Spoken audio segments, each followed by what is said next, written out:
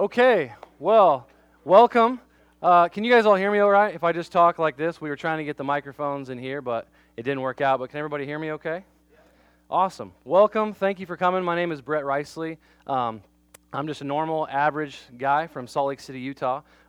Information about who I am and what I do is over there on that table. It's kind of a resource table from things, everything from signing up for, our ministry newsletter of church planting, all the stuff that we do, to free resources that you guys can take home that if it may be helpful to you, take it. If it doesn't look helpful, that's okay. You can just leave it there. But anything that I can do to be a resource to encourage you in this process is what I'm here for.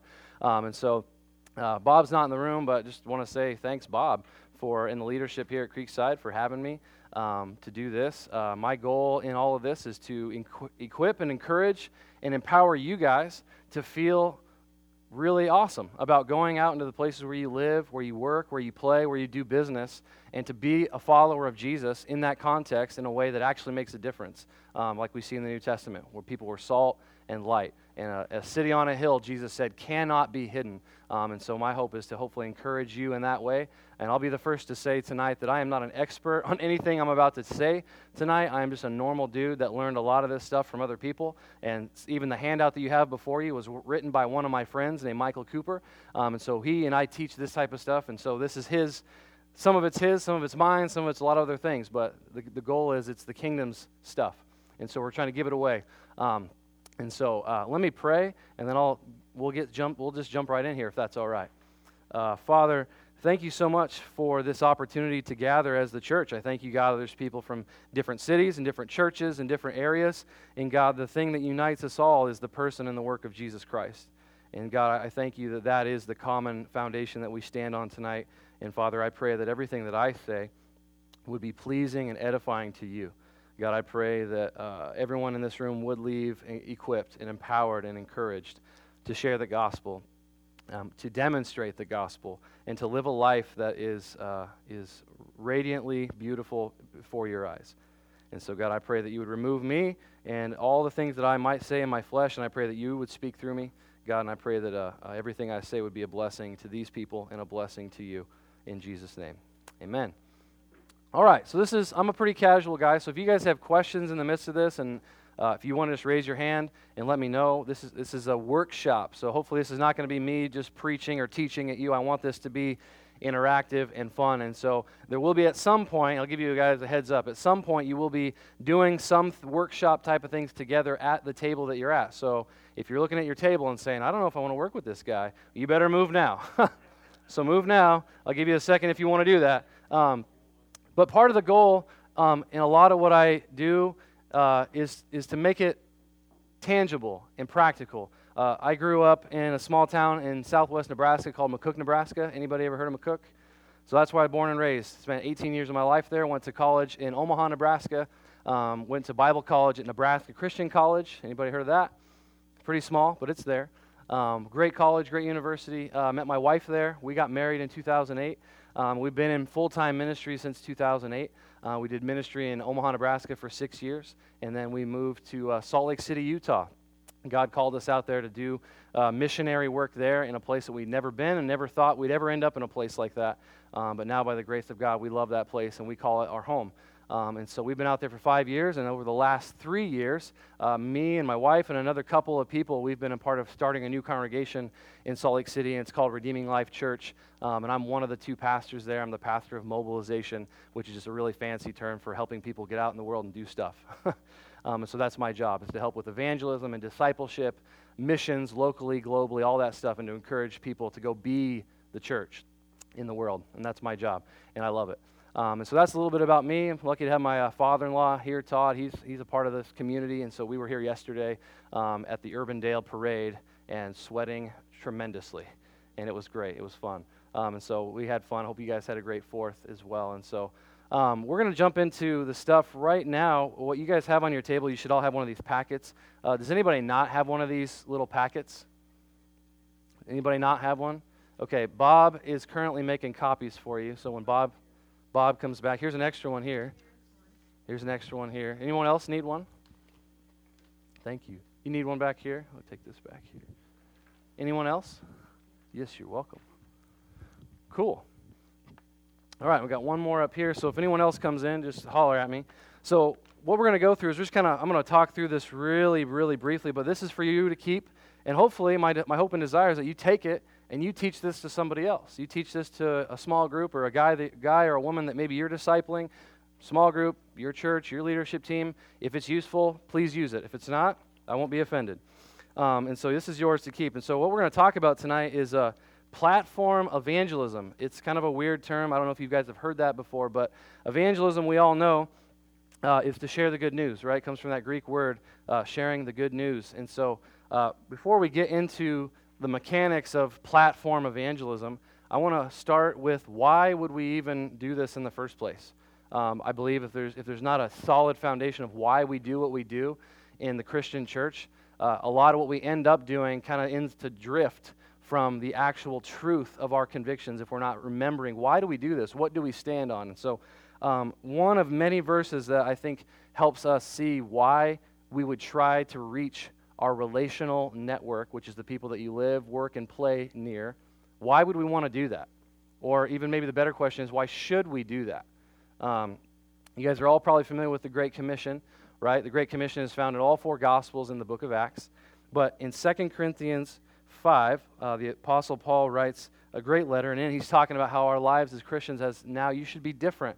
We have a new heavenly dwelling. We've got a new place to look for. Our hope has changed. Our life has changed. And we are now new and we are different. And in it, chapter 5 of 2 Corinthians, starting in verse 17, says, "Therefore, if anyone is in Christ, he is a new creation. The old has passed away. Behold, the new has come. All this is from God, who through Christ reconciled us to himself and gave us the ministry of reconciliation. That is, in Christ, God was reconciling the world to himself, not counting their trespasses against them, and entrusting to us the message of reconciliation." Notice that he has entrusted us with the ministry of reconciliation, and he's entrusted us with the message of reconciliation. Just notice that. Verse 20, "Therefore," because we've been entrusted with the message and the ministry, "therefore, we are ambassadors for Christ, God making his appeal through us." That's amazing. "We implore you on behalf of Christ to be reconciled to God. For our sake, he made him," meaning Jesus, "to be sin who knew no sin, so that in him we might become the righteousness of God." And so on the very back of your sheet, you can kind of see a drawing of what this kind of illustrates very, very simply. The little stick figure is we are new, right? Because of the merits and the perfect and the finished work of Christ, we're new. Jesus gets our sin, we get his righteousness. We are now ambassadors for Christ, representing him, his message, his rule, his reign, his kingdom. We are his ambassadors, and therefore that little world or that little globe thing now means now we are people that are saved now with a message and a ministry. And so the reason we do platform evangelism is that's one of many verses that we could talk about tonight. We haven't been saved just to be sidelined and just sit and watch the game run out. We've been saved, and Jesus has made us all, every single person, not just pastors, not just leaders in the church, not just elders, not just deacons. Every single believer that has been redeemed by God has now been given a message and a ministry to share with the whole world. So that's the biblical basis, and there's many other verses that we could talk about.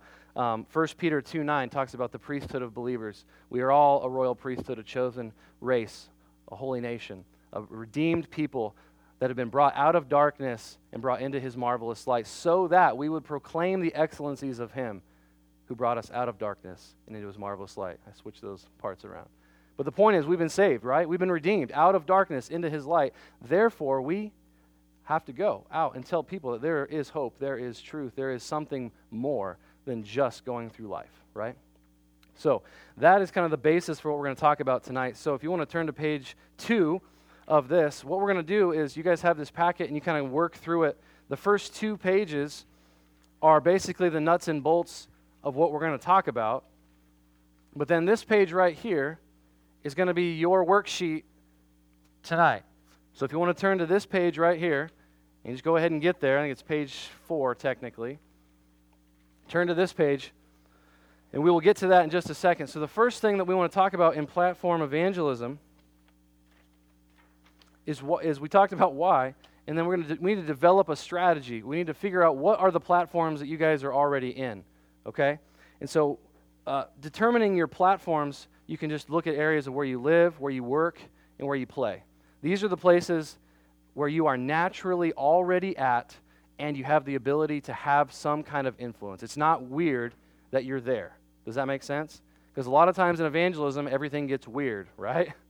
Right? You guys have seen videos, you might have been on trips, you might have seen the guy on the street corner doing his thing, and it might be weird. Like, why is this guy yelling at me? I don't even know who this guy is. So if you are at a job, we believe God has placed you there very specifically and very intentionally to be his ambassador at that job. He's placed you in your neighborhood to be an ambassador for Christ in that neighborhood. He's placed you in the places that you go and play, whether it's a gym and you go work out there. He's placed you there because there's people around there that need to know about Christ. If you go to a community council and you sit on the board there, he's placed you there to be a salt, to be light in that neighborhood, in that community, in that context, okay?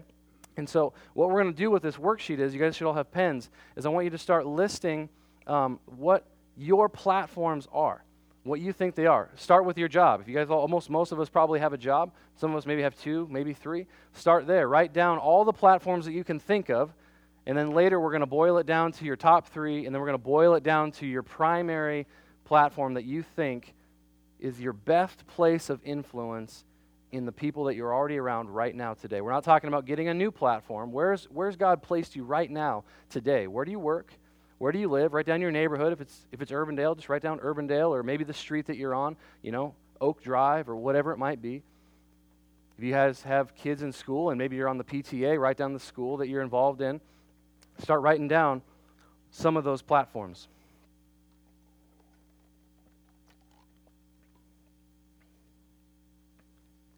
Any questions on that as we get going? Cool. Pretty simple stuff. But this is something that we did at our church in Redeeming Life, and keep working as I'm talking, keep working on your platforms. But we did this at Redeeming Life, and we taught this class, and it was so cool to see the light bulb come on for so many people. Because I think a lot of times, I grew up in church my whole life, and never heard things like this. I mean, we know that we should share the gospel, right? We all know that, I think. We all know that we should study the Bible. We all know we should pray. We all know that we should do certain things. But unfortunately, sometimes the church, and I'm guilty of this as well, as a pastor, I'm not great sometimes at equipping people to know how to go do those things. I've not taught people how to actually share the gospel. How do you pray? We have a lot of new believers in our church that started 3 years ago. We started with 10 people in a living room with metal folding chairs. 3 years later, we have 60 or 70 people, and it's still as messy as it was on day one. Messy meaning that people are in process. People don't know everything, and we live in Utah, which is 2% Christian. The whole state is 2% evangelical Christians like me and you. So it's literally an unreached people group. 70% of the state is Mormon, and 28% is atheist or agnostic. And so unlike the Midwest, that state doesn't have a background of this. They don't have a background where their grandma or their grandpa went to church. They don't have a background where they saw someone growing up reading the Bible. They've never seen that. If they've seen anything, they've seen Mormonism. And you probably all know as well as I do, Mormonism is not Christianity. It's a heretical belief system. And so we have to model for people as they come to faith in our church how to do the basics. And I think even sometimes in the Midwest, I think I could have benefited as I grew up from learning the basics, right? A lot of us play sports or watch sports, and what do they always talk about? The fundamentals, right? Todd, correct me if I'm wrong, right? The fundamentals are key. If you can't do the fundamentals right, the rest of the stuff really is not going to go as well as you want it to go. And so this is fundamental in our understanding of being a Christian. Wherever God's placed you, the fundamentals are share the gospel, make disciples, pray for lost people, study your Bible, pray. All these kinds of things are basic, but if we don't practice them, we don't know how to do them. And so hopefully this platform thing is helping you. So have you guys kind of got your basic platforms done? Anybody need more time? Okay, so now think through those platforms. I want you to think through what are probably the top 3 platforms that you would probably have the most potential influence. Okay, so for example, my wife, she's a pastry chef at a bakery. And that's her primary place of work. That's her primary platform. And she's also involved in a couple things with some ladies. And so her top 3 are her workplace. Honestly, even if you guys are stay-at-home moms, one of your primary platforms is probably your kids. Your place of influence as your kids are growing up is showing them the ways of Jesus. And I would encourage you, that's probably your top platform. If you're not a stay-at-home mom and you're in the workplace and you're raising kids, then those might be 1 and 2. So just think that way too. It's not just out in the world, but if you're raising kids and you're raising people that are not yet believers, that is a major, major platform that you already have, that God already has put in place for you. You don't have to do any work to go there. It's already there. So now work on your top 3 platforms. What would it be? It might be your workplace. It might be a community council that you sit on. It might be your kids, if you're raising kids that are still young and not believers yet. What are the top 3? I'll give you guys just a second to work on that. Any questions along the way about platforms in general? Cool. Have you guys ever heard this platform stuff before? Okay, cool. I'm like, hopefully I'm not just saying stuff that you guys are like, man, you've heard it before. That's right. He was at a conference with me a year ago, something like that. March. Yeah. Wow, was it real? Wow, only March. Wow. Time flies. All right, and so one other thing, as you're thinking about the platform, maybe got your top 3 now. Think about those top 3. And inside of those 3 platforms that you are already in, you don't have to do any work, you're already there. What are the commonalities in those platforms that connect people?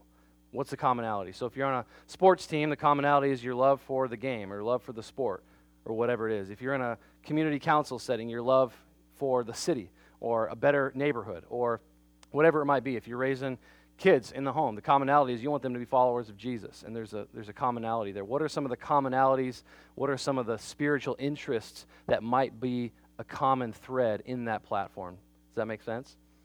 So inside of that group, what are some of the spiritual dynamics that might be there? There's some commonalities there. Just think through that, and that'll hopefully help us develop our strategy in the next step. And so now that you've kind of had some time, does anybody need more time on the top 3? You guys good? All right, now I want you guys to boil down the top 3 to your primary focal platform and write that down. What would be the most opportunistic platform that you have right now today to influence people towards Jesus? So it could be your family, it could be your job, whatever it might be. And then after you've written that down, then this is going to be the platform then that we work on the next page. So write that down and then flip that page over. And then this is where we're going to get into the strategy. Okay, now that you've identified your platform, now that you are being aware of, okay, God's placed me in this workplace, for example. I'm here 40, 50, 60, 70, 80 hours a week, whatever it is. I have that many hours that God has given me opportunity that's natural for me to be here, and I have the ability to have influence here, okay? And inside of that setting now, we are going to start working on goals on how to get to sharing the gospel, for example. And so you'll see, let me flip this over so I can show you. Inside of that platform, you hopefully should have a goal. What's the goal that you have in that platform? What's the ultimate goal that you'd like to see? And I'll encourage you to start small and kind of use baby steps and work your way up as you get used to this a little bit. But so in this, for example, let's say I'll use my wife. Okay, she works at a bakery as a pastry chef. So that is her primary platform, is Kneaders is what it's called. So Kneaders is her primary platform. Okay, so that's what she's going to think through this with. But in that platform, my wife wants to share the gospel with her coworkers. My wife is the only Christian in the entire bakery because we live in Utah. So she's the only Christian that works in that entire store. And so she has an incredible opportunity there. So her primary goal is to share the gospel with one coworker. So just take one coworker at a time, or if you are over a department maybe, or if you have kids in the home, whatever it might be. What would be a primary goal for you?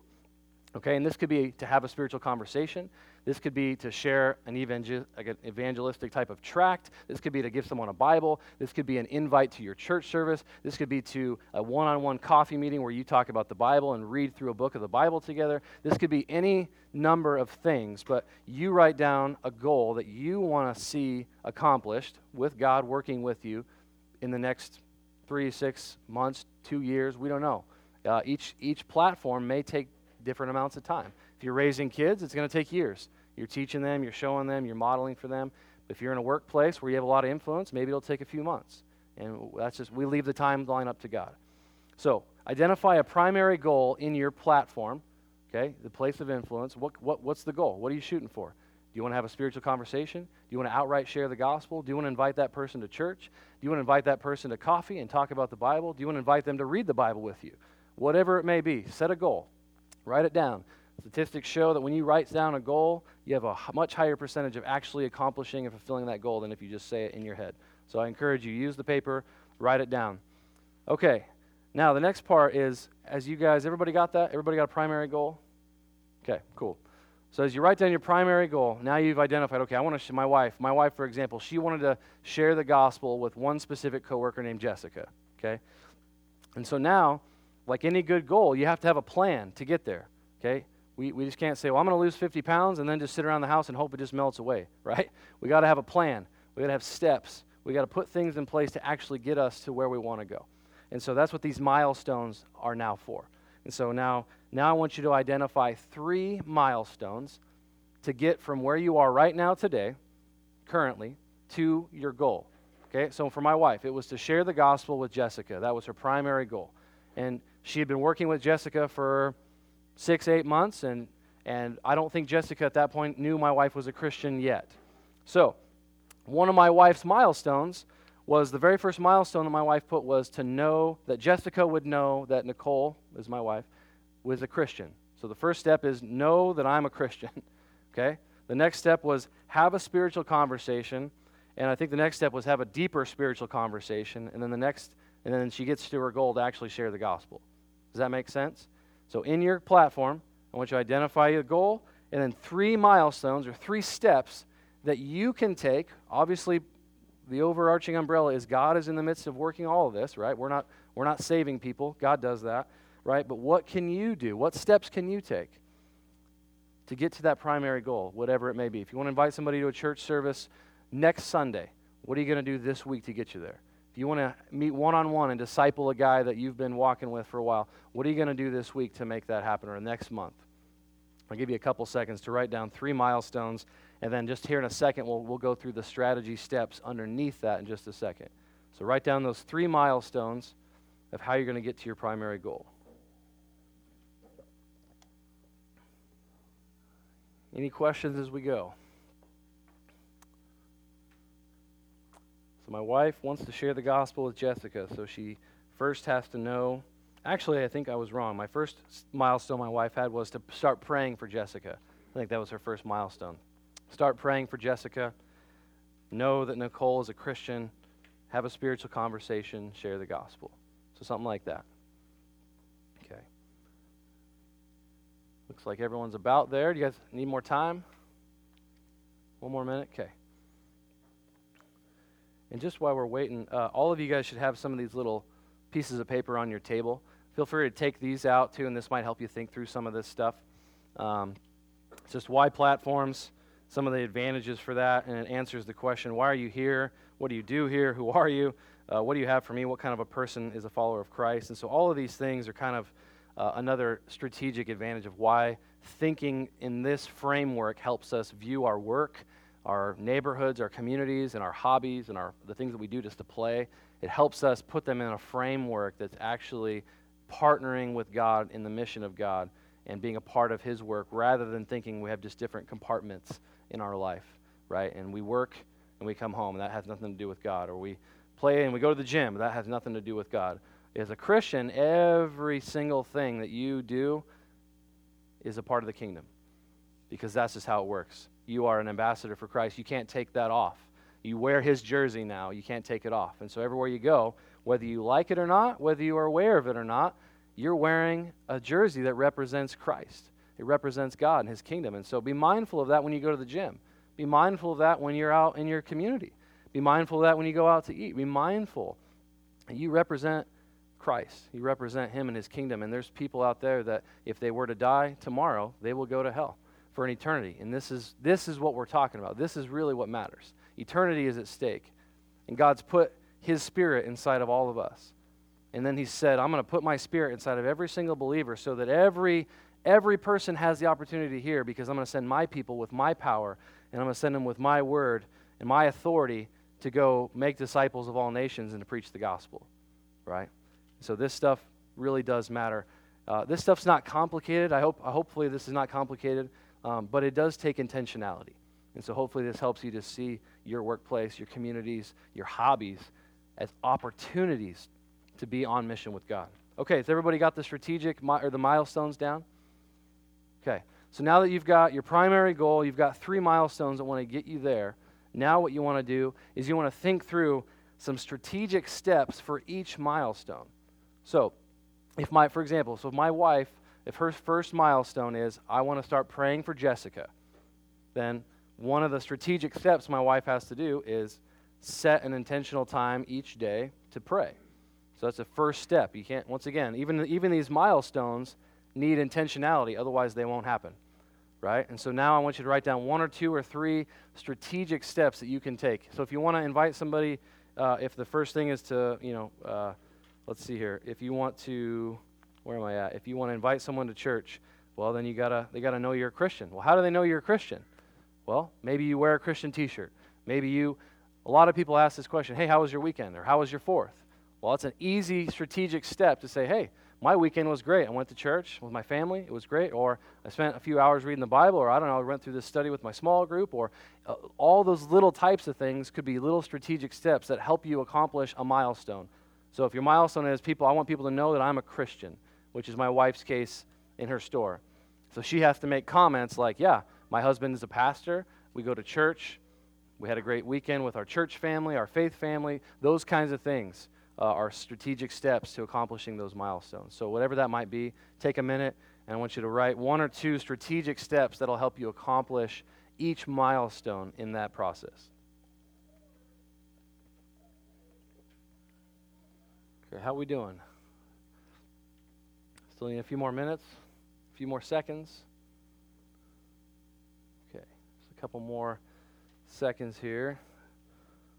And obviously you can take this home and you can dig deeper into this. You can think more on it. You can I would encourage you, honestly, if you really feel compelled to, I would honestly do this process, this page, with at least 2 or 3 of your top 3 platforms, and just do it just to think through it, because we all work somewhere. We all got to pay the bills usually, and we all have family. We all live in a neighborhood, and we all usually have things that we like to do for fun, and so there's definitely more than just one place where you could think this out strategically. So I'd encourage you to go home, make a copy of this, or if you want, I should have thought about this earlier, but if you want these files for these documents, and if you want to do more, print them out, or if you want them for your church or your small group or whatever, just send me an email. I'll put my email up over here on our break, and just send me an email. I'll send you all this stuff, and you guys can just have it.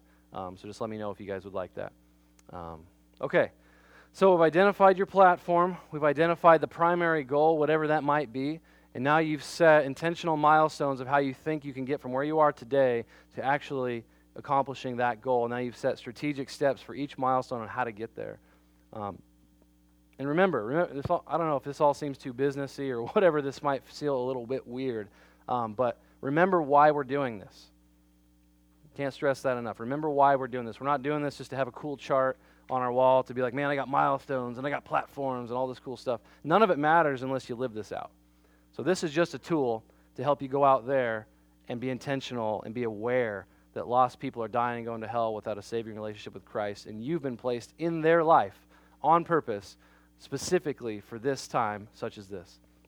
And so this matters. And so don't get hung up on all of the mechanics of all of this stuff. Just know this is a tool to help you get there.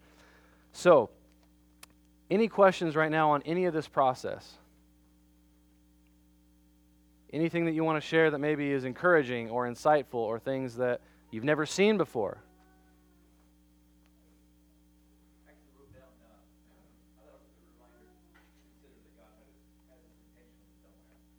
Yeah.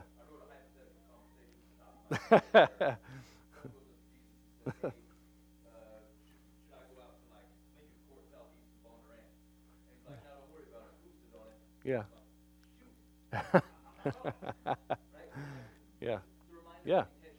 Yeah. Yeah. Absolutely. Yeah. Awesome. Awesome. Cool. Thanks, Ben. Any other comments, insights? That's pretty much it. That's the first piece of the platform conversation. So if you guys have any comments or insights or things that are helpful, feel free to share. We're going to keep doing some more things here in a second, but just want to give you guys a chance if you want to respond at all to that. This was really helpful for a lot of people in our church. We saw a dramatic increase in people, not church attendance necessarily, but we saw a dramatic increase in our people engaging with lost people just because of this simple thing. And I think a lot of us in the room will probably once again, it's not new that we should be sharing the gospel. We should be living a lifestyle that demonstrates the good news of Christ. The hard part, I think, for a lot of us, including myself, is we just kind of get in the rut of life. We just get in the rhythms of we go to work, we do our thing, we come home, we do our thing there. We have our hobbies, we have our life, and we think that it's ours to control and to manage, and it's really not. Christ said, "Look, everything that you have now is mine. You follow me. It's what we do." And so everything that we have, we give to Christ, and now He is living through us. And so I think it was Dallas Willard that once said that the goal of being a follower of Jesus is to live our life as if Jesus were in my shoes. So if Jesus were living Brett's life in Brett's neighborhood, in Brett's job, and in Brett's family, and in Brett's city, how would Jesus live that life out? And so that's the goal of this tool, is to help you think through and be intentional, because all of us, I believe, probably have a heart for the lost. Otherwise, you probably wouldn't be in this room. But we all kind of need a little bit of a jolt or a help in being intentional to think about, how do I actually engage lost people, right? One of my favorite parables from Jesus is in Mark 4, and Jesus says, the kingdom of God is like a farmer who goes into an empty field and he sows the seed. And he sows it night and day, he goes to sleep, and he knows not how it grows. And he comes and it grows, first the ear, then the bud, then the stalk, or however that works. I don't know all the farming lingo, but I'm paraphrasing. But it grows. He knows not how it grows. But he says, well, once it's grown, the farmer bundles it together, and he takes the sickle to it because the harvest has come. And then he's got seed left over for planting, eating, and selling. And the whole process repeats all over again. But the point is, he says the kingdom of God is like that. The kingdom of God is like a person who goes into an empty field, which is lostness, places without hope, without the gospel. So there's pockets in the places that you live, work, and play. There are pockets of places that don't know Jesus, right? Right? You would all agree? So our job is to be like that farmer who goes into an empty field, sees that there's no Jesus, sees there's no gospel, and we begin sowing the seed. Whether that be through these conversations, through the T-shirts we wear, whatever it may be. I would encourage you through conversations and face-to-face, and be a person, be Jesus with skin on to people. But don't count anything else out either. Invite them to church. Invite them to a Bible study. Invite them into your home. Invite them into your life. Model what it looks like to be like Jesus. We go into the field and we scatter the seed, and then we do not know how it grows, right? Paul says, he's talking about Apollos and Paul, and he says, we plant, but we water. God gives the growth. So, right, we do not know how it grows, but we know that God's doing His job, and we don't have to worry about God holding up His end of the deal. He's got it, right?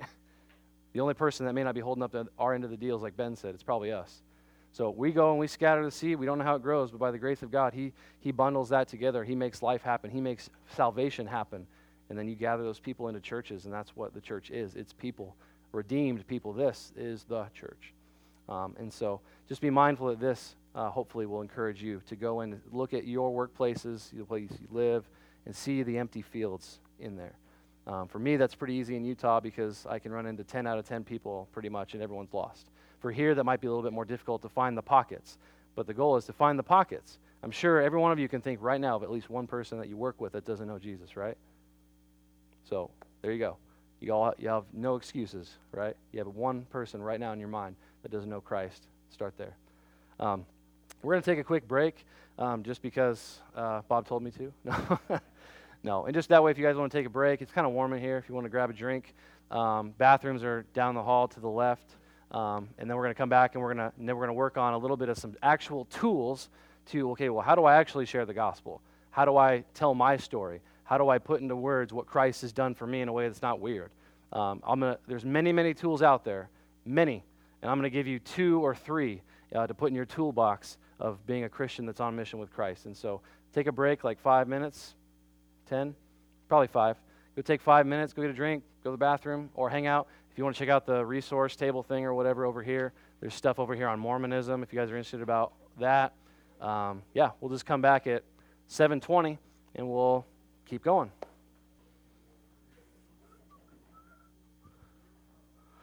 Okay. You guys all feeling good? It definitely feels cooler in here, so thanks, Bob, whatever you did to make it cooler in here. Okay, I hope that was helpful. Like I said, this is just one of many tools that hopefully will help you. Now, we're going to kind of transition to some of the more practical tools as well. How do I share the gospel? Or how do I have a conversation, a spiritual conversation about Christ that hopefully kind of gets me into these kind of conversations more often? But before I do that, I just want to point this out too. In that packet that you guys got, I just wrote up a little thing called Evangelism 101. And if you're looking for a lot of scriptures, if you're wanting to study some of this stuff, there's also some recommended resources, some reading. There's a lot of free resources on here too, just to be aware of in this conversation. So just notice that's in there too for you. Once again, take it, use it. And now for this section, we're going to be using the back sheet of your packet. So turn to the back. We've already done kind of the first part, which is the why. Why, our identity as a new creation in Christ. And so on the right-hand side of that sheet, just want to point out, and once again, this is kind of a practical thing. You can just kind of, if you want to write on this, feel free to write on it and take it home. If you don't, if you want to make copies of it and do it later, that's fine. But now we're going to kind of move to the section that's called Who. And so now we've kind of been thinking about the who a little bit with the platform, but this is another simple little tool that really helps me visualize. I should have brought it, but I have a prayer journal, and I write down the names of every single lost person that I ever come in contact with. I write down the date, where I met them, maybe a little snippet of what was talked about, if we had any kind of conversation. And I've just got hundreds and hundreds of names of people, and I don't pray for them every single day, but I pray for them on a rotation throughout the weeks. I pray for everybody. And in that, I also have lists of networks of people. So I have Melanie, and I have Melanie's mom and her brother, and all. I just kind of have, and so that's why this little circle thing is this kind of relational mapping. I think it says the word make an oikos map. I don't like that word, even though it's a Greek word for community. It's just, we think Greek yogurt typically when we hear oikos, right? So we say, I'm going to make an oikos map. Everyone's like, wait, you're going to do what with yogurt? And so let's just we don't need to be fancy. Let's just be simple. Oikos just means your relational network, okay? So this is a relational networking map. And so you can just put yourself, it just says me right there. And then I just want to encourage you to write the names of 2, 3, 4, 5, 6. Just write the name of 6 lost people, 6 people that you know right now that are far from God. Write their names in those circles. And these are going to be people that hopefully you're going to be praying for throughout the week. So go ahead and just take a few seconds, write down the names of 6 people that are in your sphere of influence. Maybe they're in your platform, 1 or 2 or 3 of your platforms, but 6 people that you want to see, that you have a heart to see them come to Christ.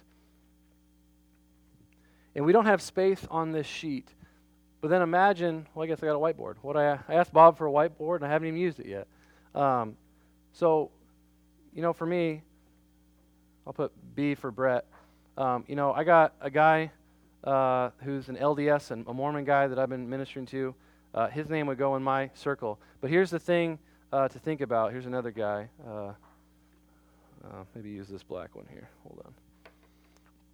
So the cool thing that I want you to think about and recognize this is God has placed me in where He's placed me, and He's placed a lot of people in my life, but I'm just going to use these 2 for an example.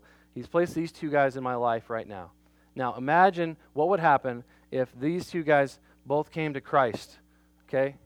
Well, what would they do? Well, biblically, they would follow the pattern, and this guy's wife, he would go share the gospel, hopefully, with her. And then, obviously, he's got friends, right? He's got mom and dad, right? He's got brothers. He's got sisters, since he's in the LDS family. He's got a lot of family. He's got cousins, right? This guy, he's got a wife. You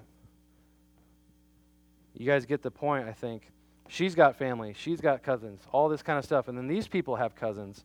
And these people have cousins and wives and brothers and sisters. And you see, visually, the more that we visualize what could happen if I was faithful with one relationship, what could happen. I think that's cool. Now, once again, God is the one that does all this work, okay? He does all of it. He changes hearts. But if I'm faithful to do my part, to plant seeds, to water seeds, to till up the soil, to remove rocks from the soil, to do the hard work that God asks us to do, to be faithful. And if God were to save this guy, then we hopefully believe that God could also save all these people in his network. So my relational network then spreads down, and the gospel begins to spread. This is what we see all over the world. This is how the gospel spreads like wildfire in places like China, because people get saved by the household in places like China. So people, moms and dads, share the gospel with all their kids. They get saved. The kids go share that with the cousins. The mom and dad go share with the aunt and uncle. And literally whole households get saved in a matter of weeks. And you've got 40, 50, 60, 100 people getting saved. And churches, that's how churches can start in a matter of weeks in places like that, because these people are so committed to the Great Commission and sharing the gospel with their relational network that God is just doing crazy things. And so I believe God could do this in America. I think there's no reason he couldn't. The only thing stopping him, I think, sometimes is us. Getting in our way, tripping over our feet, being too scared, being too unwilling, being too disobedient. I think if we would just do our best to play our part, which is just being faithful with where God's already put you. It's not about going overseas necessarily, unless God's called you to go do that. He's put you where he's put you right now today for a very sovereign and specific and intentional reason. So those 6 people, hopefully that's just a reminder on your sheet as you take that home, that there are people in your life that need to know Christ, and you may be the only person in their network that is a follower of Christ. That's the way it is for us in Utah. It may be different for you here in Iowa, but I would encourage you to think very strategically about why God's put you where he's put you. Okay, now the next tool, so that's one tool, and you can put that in your prayer journal. You can write that out, and I would encourage you to do that. One of the greatest joys in my life is when I write down the names of some lost people in my prayer journal, and I get to go back and cross that name off the list because they got saved. And I put the date right there, and I've seen that happen. It's amazing. I got to baptize some people that were on my list. And one of the cool stories in Salt Lake is a guy that I discipled and led to Christ and baptized. His name's Ming. He's a young college student.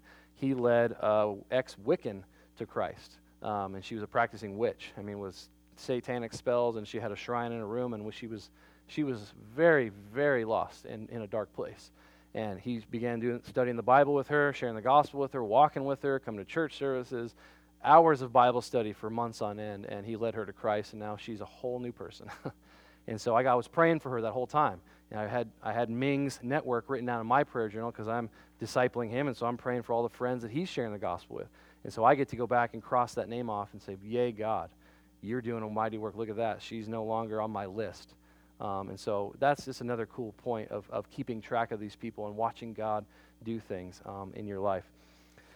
Okay, so here's a simple tool called the 15-second story. Any of you guys ever heard of this? Cool. All right. Besides you're cheating. All right, so the 15-second story, you guys have your sheet. You can kind of see it all. I guess I won't draw it out for you because you guys got it in front of you. But the goal is... the goal in a lot of Christianity, I think, we make it too hard.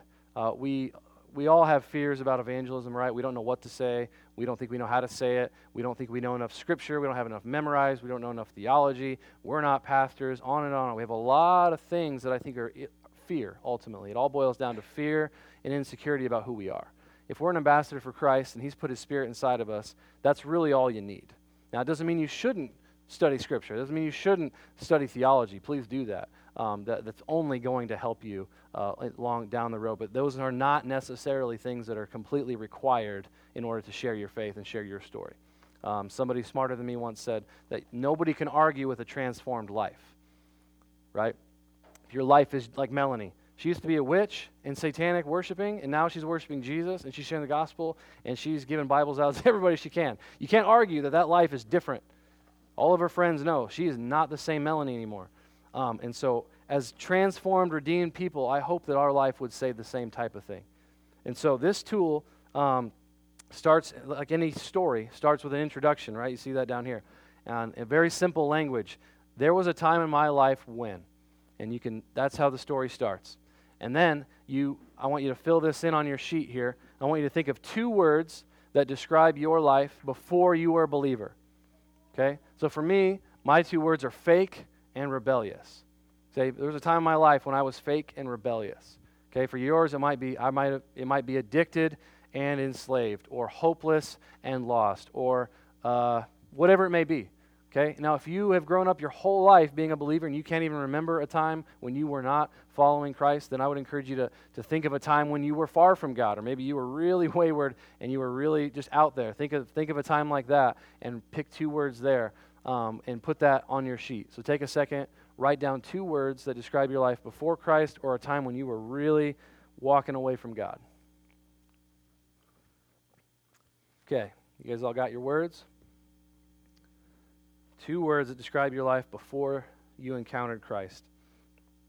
And then this middle section just says, receive forgiveness and surrender control. That's just an example of what you could say here. Now, this is all going to be a verbal tool, okay? So the 15-second story is meant to be verbally communicated to somebody in a natural way. And so you can obviously replace that middle section of how you met Jesus or how your life changed, however that happened for you. So for me, there was a time in my life when I was fake and rebellious, but then I started reading the Bible for myself and submitting my life to Christ, and He changed my life.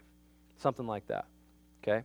You can make that your own. Please use your own words. Please use your own story. That's the power. Well, the power is not necessarily in your story, but the authenticity is key. So use your story, how you met Jesus, how He changed your life. Maybe you went to Bible college, or maybe you started reading the Bible, maybe you went to church camp, maybe you went to an evangelistic service, whatever that turning point moment was. That's where you kind of put that piece. How does Jesus fit into your story? So make sure that Jesus is in there, right? I went to an evangelistic service and I heard about Jesus. Or I went to a church camp and they taught me about Jesus. Whatever it is, make sure Jesus is in there. Don't miss that part. Okay, and then the next part, I want you to write down 2 words that now describe your life as a redeemed person. Right? So now mine is genuine but imperfect. There's a time in my life when I was fake and rebellious, but I met Christ, and now I'm genuine, or I try to be, and imperfect. Or whatever it might be. Now I have hope and a purpose. Maybe now I have peace and freedom. Whatever it might be that describes you. 2 words. Okay, so now you've got the 2 words. At this point, if you were to have this conversation with a person and go, hey, there was a time in my life when I was fake and rebellious, but then I met Jesus and He changed my life, and now I'm genuine and imperfect. If you were to stop right there, does that feel weird? Yes? No? Yes, thank you. Feels weird. Because if you're talking to a person on the street and I said, hey, Todd, here's a time in my life, blah, blah, blah, blah, and now I'm genuine and perfect. Todd can just go, cool. Awesome, great story, bro. See you later. So one of the most important pieces of this tool is the very last part where you ask them a question. You go through that whole thing and say, blah, blah, blah, my life was now I'm imperfect, but I'm genuine. Do you have a story like that? That's the piece that really gets the conversation going. Otherwise, it's just you talking or you preaching from some people's perspective, right? So if you don't ask a follow-up question after you just say that, they're left to go, well, that's cool, don't care, So if you say, hey, here's my life before Christ, here's what happened, now here I am. Hey, Bob, do you have a story like that? And then Bob would say, and then Bob, and we're going to practice this now. Now, all of you guys, I'm going to give you some time to practice it, and this may make you guys possibly uncomfortable, but that's what I'm here to do. So, you are now going to practice sharing your 15-second story with the person at your table. So, find a partner, identify the person that you're going to share this with, and I'm sorry if you're going to be uncomfortable, but it's going to be weird in here because we all probably know each other or whatever, but it matters to practice it and get some repetitions in doing this so that when you go out there, you actually have the chance to do that in a way that's not weird, okay? And I'm actually going to time you guys on it because it's really hard to keep it between 15 or 20 seconds, okay? So you guys have your partner. I'm going to say go. And you guys are going to have 20 seconds for one person to share their story, and then we'll switch, and then the other person will have 20 seconds. You ready? Set. Go.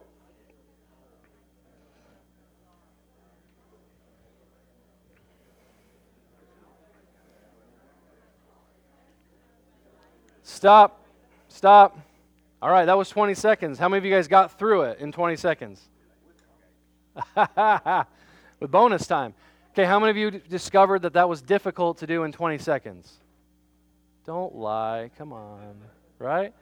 Okay, so the goal, once again, in this setting, the timing is arbitrary, okay? So in this setting, the timing is kind of arbitrary because it doesn't matter out there how fast you can do it. The goal of this training is to get used to sharing your story in less than like a minute, okay? Because when we're out there sharing with people, or we're having conversations, we don't want to just be preaching and preaching for 5, 6, 7, 8 minutes and then say, hey, do you have a story like that? And they're long gone, not paying attention, okay? So don't get too hung up on the timing, but we're going to try it again now, okay? So now switch. Now the other person who hasn't done it, now you get 20 seconds. You ready? Set, go.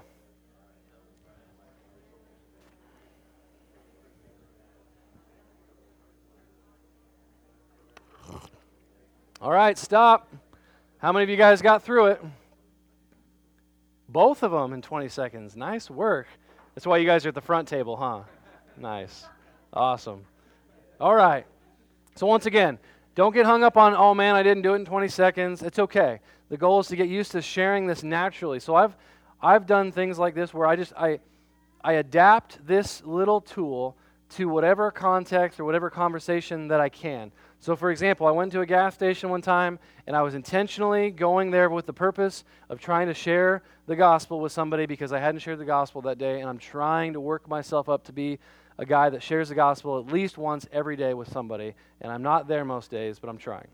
So I go to the gas station, and I was praying that there would be nobody in the gas station, and by the grace of God, there wasn't, except for the cashier. So I get in there, I buy a bottle of water, I walk up to the counter, and I'm just saying, okay, God, please, I'm just in my head, just please give me an opportunity to do this. And she rings up my bottle of water, and I just say, hey, how's your night going?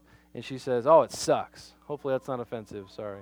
And I said, oh, I'm sorry, that's too bad. Why does today stink? There's kids in the room, I'm sorry. Okay. So why does your life stink? And she said, oh, well, this, and she just kind of had a long day and work and kind of the 9 to 5 thing and whatever. And then she said something about her family, just had somebody pass away, and then she didn't get her paycheck. I mean, just kind of a really rough situation. I said, man, I'm really sorry. I said, there was a time in my life where my life stunk. And I said, but I honestly was fake. I was rebellious. I was trying to do my own thing. It just wasn't working. And I was miserable. But I met Jesus. He changed my life. And now, it's not perfect, but now it's actually pretty good. It's pretty awesome.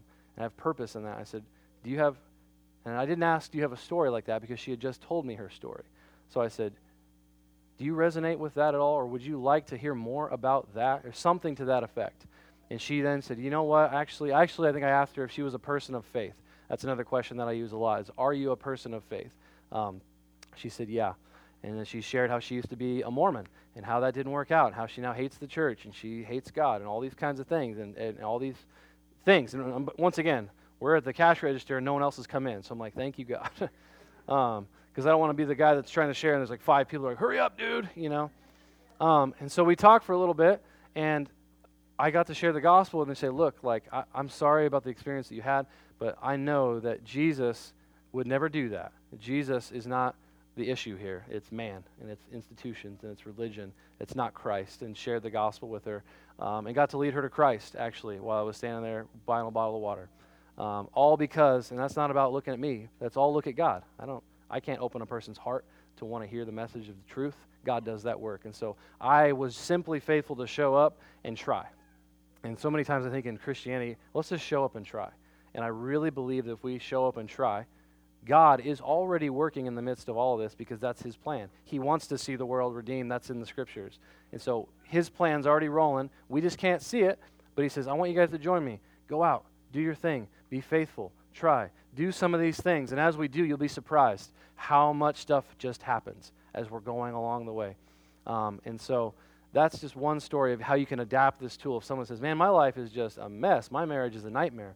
Well, if you can honestly relate to that and say, look, there was a time when my marriage was a wreck, and here's what got me through that. I mean, so be adaptable with this tool in any conversation. So the goal is to take everyday conversations, like, hey, how was your weekend? Oh, it was lame. Okay, well, my weekend wasn't lame. You know, just the goal is to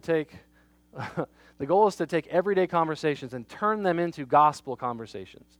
So in order to do that, you have to be listening and be aware for some of those red flags that come up like, oh, my day was really terrible, or man, my marriage is a mess, or man, my kids are driving me nuts, or whatever it might be, or man, you know what, I had a family member just pass away, and I don't even know what to do, right? You hear these things, and it's amazing to me when I ask people how they're doing, how much honesty I get in response from a lot of people at a gas station or even at a restaurant, especially waiters and waitresses. These are the best people.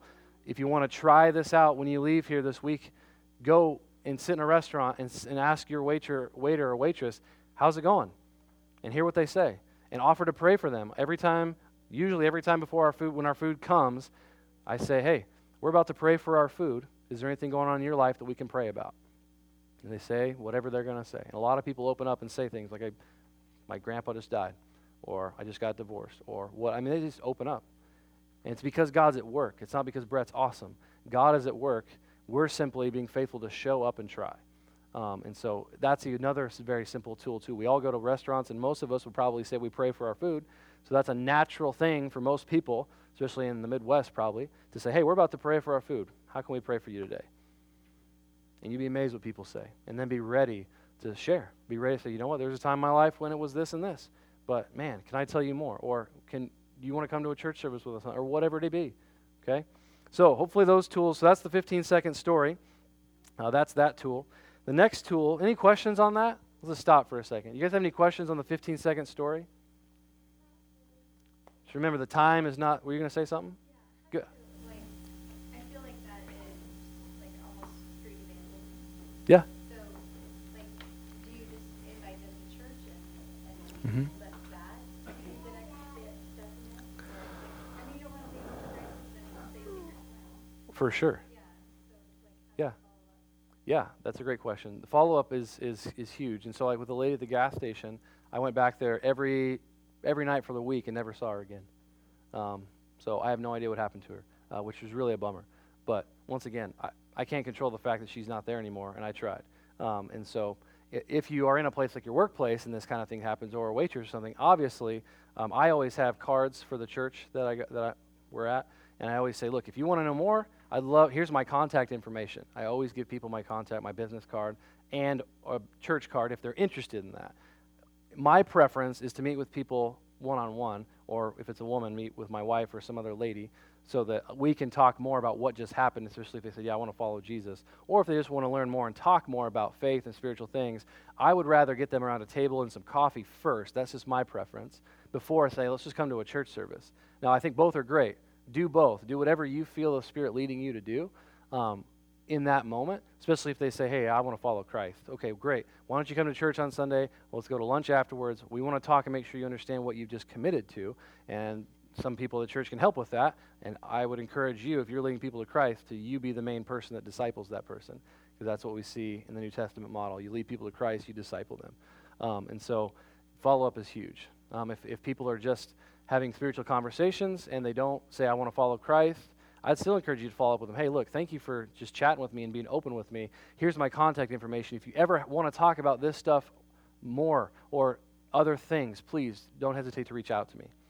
And I think, once again, always just trying to build a relationship with people in the midst of that so they don't feel like just a project on the streets that are just like, hey, great, have a great night. You just got saved, but I'm out. You don't want people to feel like that because that's not our goal.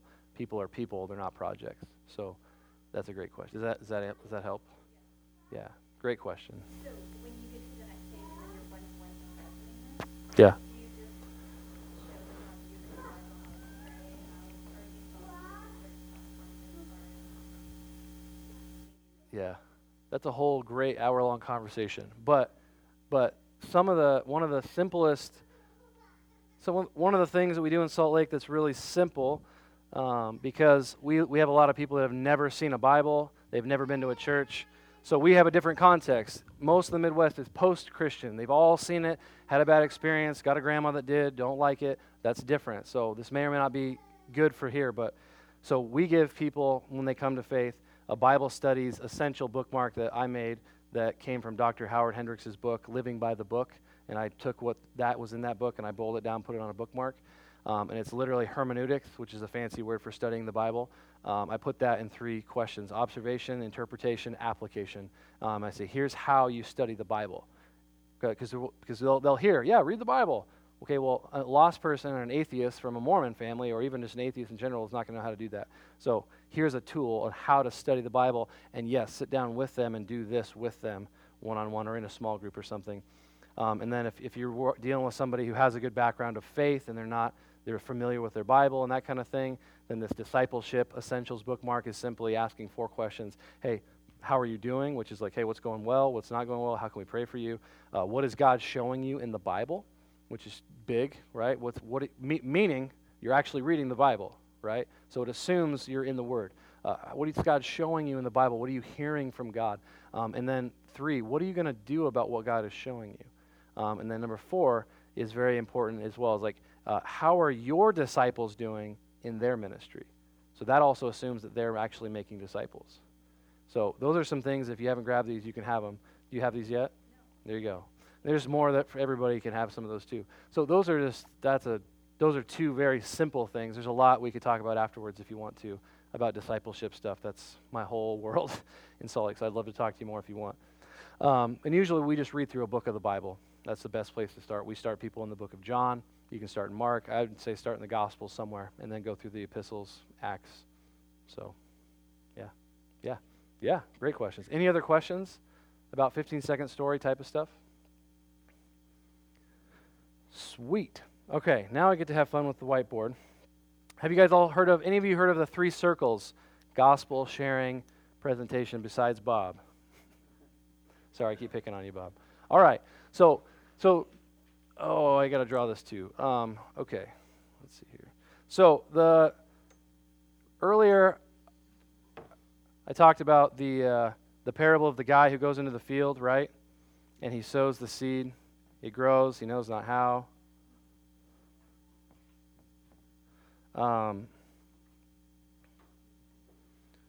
This is a framework of thinking that helps us think through this. So he goes into the field. He scatters the seed.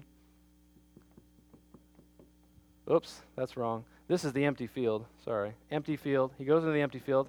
Next thing he does after he's in the field is he sows the seed. It grows a little bit, sprouts up, and then as it grows, says the farmer bundles it together and takes the sickle to it, and then he repeats the process, and you've got, and so what we see, the 15-second story is a tool. You guys can all see that. The 15-second story is a tool in the quadrant of our thinking of engaging lost people or engaging lostness in general. Does that make sense? So with the 15-second story, the goal is you're taking a spiritual pulse for that person. So the cashier lady, when I said, how's your day going? And she just went on and on and on, talked about her faith background, I was taking a pulse with that question of how are you doing? And I perceived that she was open to a spiritual conversation. Some people say, try to get into a spiritual conversation and they shut it down right away, right? Well, then that person's probably not going to be the best person to try to have a further conversation about spiritual things with. And so our goal is to engage lostness, and some of these tools help us to do that better. Now, let's say we engage a person and we say, here's our 15-second story, and we say, do you have a story like that, Todd? And Todd says, you know what, I do. I grew up in this type of a home, but I walked away from Christ, and I don't believe in him anymore, but I think there's something higher out there. I don't know. Okay, well, that's a person that's definitely in the realm of you should probably keep talking with that person, right? And so then you move to a quadrant of thinking in your mind of, well, now I need to share the gospel. Now I need to continue this conversation with this person. And so now this is where 3 circles comes into play, or any kind of gospel sharing tool, right? Many of you are probably familiar with Romans Road, right? Remember that old school thing? It's a good one. It's old school, but it's good. It's the Word of God. It's Romans. You can't mess with Romans. But so 15-second story is one tool here. As we engage lostness, and once we engage lostness and we get a positive response, or at least an openness to our message or the message of Christ, then we want to have a tool at the ready to share the gospel and communicate the truth. So we take a pulse. Is this person alive or dead? Okay, this person's alive and they're breathing. They want to know more. Okay, now they're alive and breathing. Now I'm going to share with them the hope that I have in Christ. Okay? If the person is dead, metaphorically speaking, and not interested, then you don't move on to the next section. Okay, so 3 circles is written there for you.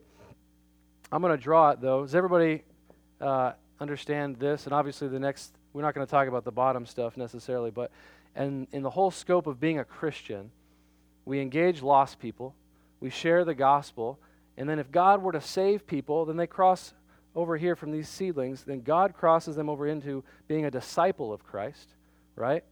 And disciples of Christ then, multiple disciples of Jesus, become the church, right? We are the priesthood of believers. We are the church, okay? And so this is just kind of a framework of thinking about our mission with Christ. Engage lostness, share the gospel, make disciples, be the church. Repeat until Jesus comes back or you die. Okay? So, once again, if you want any of this stuff, I've got this stuff in PDFs and all sorts of stuff. If you want it, please email me. I need to write my email up there for you guys, and I will give you anything that I can to help you in any way, shape, or form. Okay, so 3 circles. Now, someone says, man, I am interested about this Jesus thing. You can draw this any number of ways. Here's how I like to draw, and I'm sorry that I'm kind of in front of some of you at a time, but I'll try and move a little bit so you guys can see. I say, look, I'm going to pretend to have a conversation with somebody that's interested. So, hey, Steve, in our world, man, there's a lot of brokenness, right? I mean, we see war, we see rape, we see human trafficking, we see all sorts of evil in our day. Would you agree? And most people say, yeah, right? Absolutely. Yeah, there's brokenness. And the problem with our brokenness is nobody likes it, and we're always looking as people to get out of our brokenness. How do I get rid of the brokenness? And we try to fix it with things like addiction. We try and fix it with working more and money and the American dream. We try to fix it with pornography, with lust, with money, whatever it might be. And the problem with this brokenness is we try to get out of it, but what happens is every single thing that we try ultimately snaps us right back into the brokenness to which we came from. And it just is perpetual. Do you feel that, Steve? Yeah. So how do we get out of this brokenness? How do we deal with this? What do we do? And how do we get here? Well, the Bible tells us that in the very beginning, God had a perfect design. And God created the world, and it was good. And he put man in the garden, and he set a few boundaries. He pretty much told them, hey, you have dominion over the whole thing. Just don't do one thing. And they had one job, and they messed it up. They had one job. And the problem is sin, or a more maybe relevant term in our culture that maybe is a little bit easier known, Steve, is rebellion. God had a design, but people in their own sin chose to rebel against God's perfect design. And because of their rebellion, that's what leads us to brokenness. And we feel the weight of this every day. We are born into this brokenness because of our sin that is in us. And so as we're trying to find a way out, we know that God, who loves us and created us, he made a way for us. And so the good news, Steve, is that we don't have to live this way anymore. And we don't have to live this way anymore because of a person. His name is Jesus Christ. And Jesus Christ came down to the earth. He lived a perfect life. He never sinned. That's why the Bible calls him the pure, spotless Lamb. He lived the life that you and I could never live. And then he went to the cross. He died the death that you and I deserve, Steve.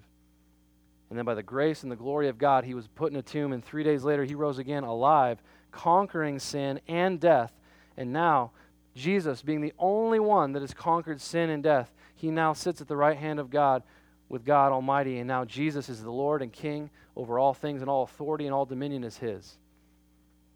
So, Steve, to get out of that brokenness in this guy who's got all authority in all the world, who's conquered sin and death, he's the only one that can fix our problem with sin and brokenness. But in order to have this problem be fixed, Steve, you've got to trust in Christ. You need to turn from your rebellious ways, and you need to obey Jesus. If you turn from your rebellion and your sin, and you obey Jesus, your brokenness will not necessarily go away, but now you will have, because of Christ and through him only, will you have the opportunity now to pursue God's perfect design and to recover from the brokenness to which you and I feel every day. But because of this guy, because of Christ, we have freedom, we have hope, we have a real purpose. And now, Steve, the reason that I'm sharing this with you is because now that I have been redeemed back and I'm trying to pursue God's design for my life now in every area, I've given all of it to Christ. Because of that, and I am now Christ's ambassador, now Christ calls me to go back into a broken world as an ambassador for him to tell other people that there is a way out of our brokenness and his name's Christ. Now at that point, once again, just like our 15-second story, they could say, cool, sounds great, man, I'm out. Or they could ask you a question, but I would encourage you to ask the question that are on the paper on the back of your sheet at the bottom. You look at Steve in the eye and say, you know what, Steve, obviously none of us are Jesus, so we're only in one of two places here, Steve. We're either pursuing God's design right now or we're in our brokenness. Where do you think you would be right now, Steve? Where do you feel like your life's at? Do you feel like you're in this brokenness, or do you feel like you're actually pursuing God's design? And if it's a lost person, I hope and pray that he would say, you know what, I think this is me. I've tried drugs, I've tried alcohol, I've tried women, I've tried my career, I've tried this, I've tried that, I can't. Hopefully they would be, hopefully if God's working in them, if the Spirit is working in them, they'll say that. And if they say, I'm in the brokenness, then the next follow-up question is, well, Steve, do you want to follow Jesus right now? Do you want to submit your life to this guy who is Lord and Savior? Do you want to submit and admit that you've sinned against a perfect God? Do you want to believe that Christ's work on the cross is perfect and finished for you? And do you want to follow him the rest of your life? You can lead that person to Christ if God's moving in that moment. If you ask that question, where are you at right now? And if they say, I'm right here, then say, well, do you want to follow Jesus right now? And then obviously right after that is where follow-up is huge. It's huge. We say at our church, if you lead someone to Christ, you're now their spiritual parent. And if you make a baby, you take care of that parent. You take care of that kid, right? So just like if you have a kid, it's now your responsibility. So if you're a spiritual person and you lead someone to Christ, they are now your spiritual son or daughter. And we see that model with Paul's language all the time throughout the New Testament. He calls Timothy a son. He calls the Thessalonican church, he references himself as a father and as a mother, lovingly, tenderly caring for them. We see that language. And so we use that language with our church and say, look, if you're leading people to Christ, you are now the spiritual parent of that new baby in Christ. And it is your job to disciple them and to raise them with the church, obviously, with the whole faith family. But you are the primary disciple maker in that disciple's life. So that is the three circles. Now, some people, and you can draw this any way you want, some people start here. And a typical kind of evangelistic method is you start with creation, and then you go to the fall, and then you go to the rescue, and you go to the redemption. Okay, you can go to any number of things. And so some people like to start here. Hey, creation, God made it, everything was perfect. And then sin entered the world in Genesis 3. And now because of that, we live in this brokenness. And so any number of way that you draw this, whether you start here or here, is merely a preference. And also just another thing, if you know Scripture well enough and you want to talk it out as you do it, I would encourage you to do that, right? Romans 3:23, for the wages of sin is death, right? In other places, John 14:6, right? Jesus said, I am the way, the truth, and the life. Nobody comes to the Father except through me. That's why through me. If you have verses in your head, I would encourage you, please write them down on here if you know them, because if you're writing this down on a napkin or a piece of paper, you give that to that person if they leave. They can go home, reflect on it, read it, look up all the passages, and then that piece of paper becomes basically a tract that you just made for that person. So, let me stop for a second. Any questions on this tool? This is designed to be a very simple thing that you can draw on a napkin or on the back of a business card, or you can verbally communicate it too. Yeah. Oh, sorry, that's really bad. Recover. Sorry. Pursue and recover. And once again, adapt the language to your context. So with Mormons, we sometimes use different words. And if you're ministering to other people, maybe use words that are relevant to the context. So if sin is really not a great word that's going to get a great response, then don't use sin. Use rebellion, but make sure it's obviously biblical. But adapt it as you see fit so that it fits the person you're talking to and it doesn't lose any biblical grounding. Yeah. Any other questions on that? So now the fun part is, oh, yeah. So Bob's got these little things that I've got on this table if you guys want these. These are just little pamphlets that walk you through how to do this, and it shows you. And if you're not even comfortable doing this verbally, that's okay too, right? Baby steps. You can just walk somebody through this pamphlet. Hey, there's God's design. It's got the scriptures on here, everything, and it gets to the back, and everything's got scriptures, it's got questions. Hey, what should I do now? And what's next? Prayer, church, Bible. Share with somebody that you did this conversation. All that kind of stuff. There's also a free app on your phone for this, if you on Android or your iPhones, called Life on Mission, which is really great. And you can swipe through it on your phone, and it even plays a video. So even if you don't want to talk about it, you can push play and say, hey, watch this real quick, and then I want to talk to you about it afterwards. And it plays a video that's very well done, and it's a guy in his hand drawing this out with music, and it's really well done. And then afterwards, you can take the phone back and say, hey, where do you think you're at right now, Steve? Do you feel like in that video you were here or here? So you can use it on your phone. And then one of the books I was going to recommend is to buy this book. If you're looking to live in this type of a way, in this type of life a little bit more intentionally, this is an incredibly easy read, but it's phenomenal and intentional, very practical. Every single, I highlighted pretty much the entire book, which is fantastic. But all through the way, and what I love about this book, and more books are being written like this now, thankfully, but at the end of every chapter, even in the midst of it, they've got questions like, do you believe God is calling you to be on mission with him? If so, in what ways? Why or why not? What do you sense he's saying to you about your role? I mean, it's not just ethereal knowledge type of a book. This book is like, here's what you should do, and here's a bunch of questions that's going to help you process what you're reading so it actually affects your behavior in your life when you leave and get done with this book. So if you guys want to read a book, that would be a fantastic book. Life on Mission, Life on Mission. It's on Amazon. You can also go to the lifeonmissionbook.com and get it. Dustin Willis. I'll just, if anyone wants to look at it, I'll just leave it up here. Don't take it. It's my only copy, please. But these little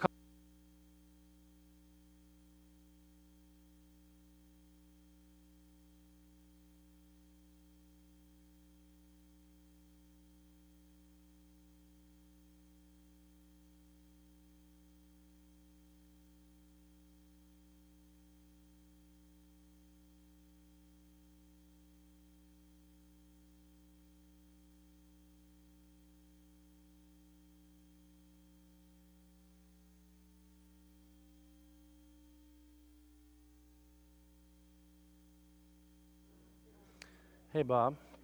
Looks like the battery died on that. I don't know when it died. I just noticed it. So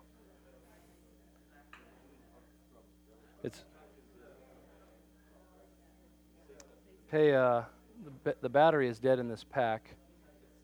I mean, I just turned it on. It was off. So it must have died at some point. I just looked down to unmute it, and it's blinking. So it's going to die in like another second probably, but luckily, we're pretty much done, I guess, at this point. The rest of it's just kind of Q&A type of stuff, unless you want to record that, but it's fine. It's probably okay. So, all right. Let's come back together. How many of you guys had time to share at least one or two people at each table? You guys all have a chance to do that?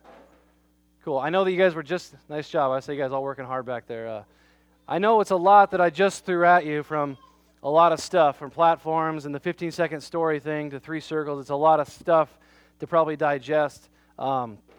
Sorry, not sorry, but hopefully you've picked up something tonight that encourages you to take a step in the right direction, to be intentional, to be more aware, and to have some tools in your toolbox when you're out in the real world living for Jesus. And so anyone want to share any questions, comments, insights that they found in the 3 circles process, even while you were sharing it with one another?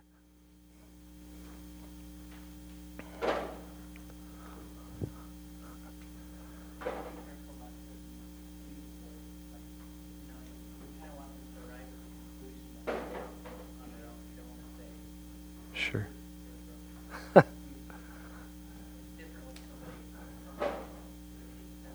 Sure. Sure, yeah. Tact is always a good thing. Any other insights or thoughts or comments? I think... When you talk about the brokenness, I mean, you kind of have in mind the specific examples based on your kind of area. Like, would you, for example, use different things if you were in Salt Lake City? Yeah. Yeah, for sure. Yeah, and that's a great question. So, like, when I'm talking to Mormons, I typically say, even in our brokenness, and some ways that we try and get out of our brokenness are, like going to the temple, and getting, doing all these good works, thinking that it's going to save us or get us someplace with God, or going on a mission, or even being a missionary. These are all things that could be potentially good things, but they all snap us back to this, because those things aren't the answer. Jesus is the answer, not good works. And so, and that's another part with Mormons is, as I draw this arrow, so you don't see a temple in this example unless they're here on the brokenness side. The only way to get to God's design is through Jesus. Here too. Yeah. I mean, going to church would be probably a common way that people would think of escaping the broken. Sure. Some people would. Yeah. So that would be Sure. Yeah. Yeah, and if you know the person, obviously you can kind of contextualize these brokenness things to their situation. If they struggle with alcohol, you can say, "Look, Steve, like we've tried this thing," right? If you have that, if you feel like that's appropriate to say, right? And so you can kind of contextualize those things to the person, your city, that area. I mean, there's places where we've shared this where prostitution is just running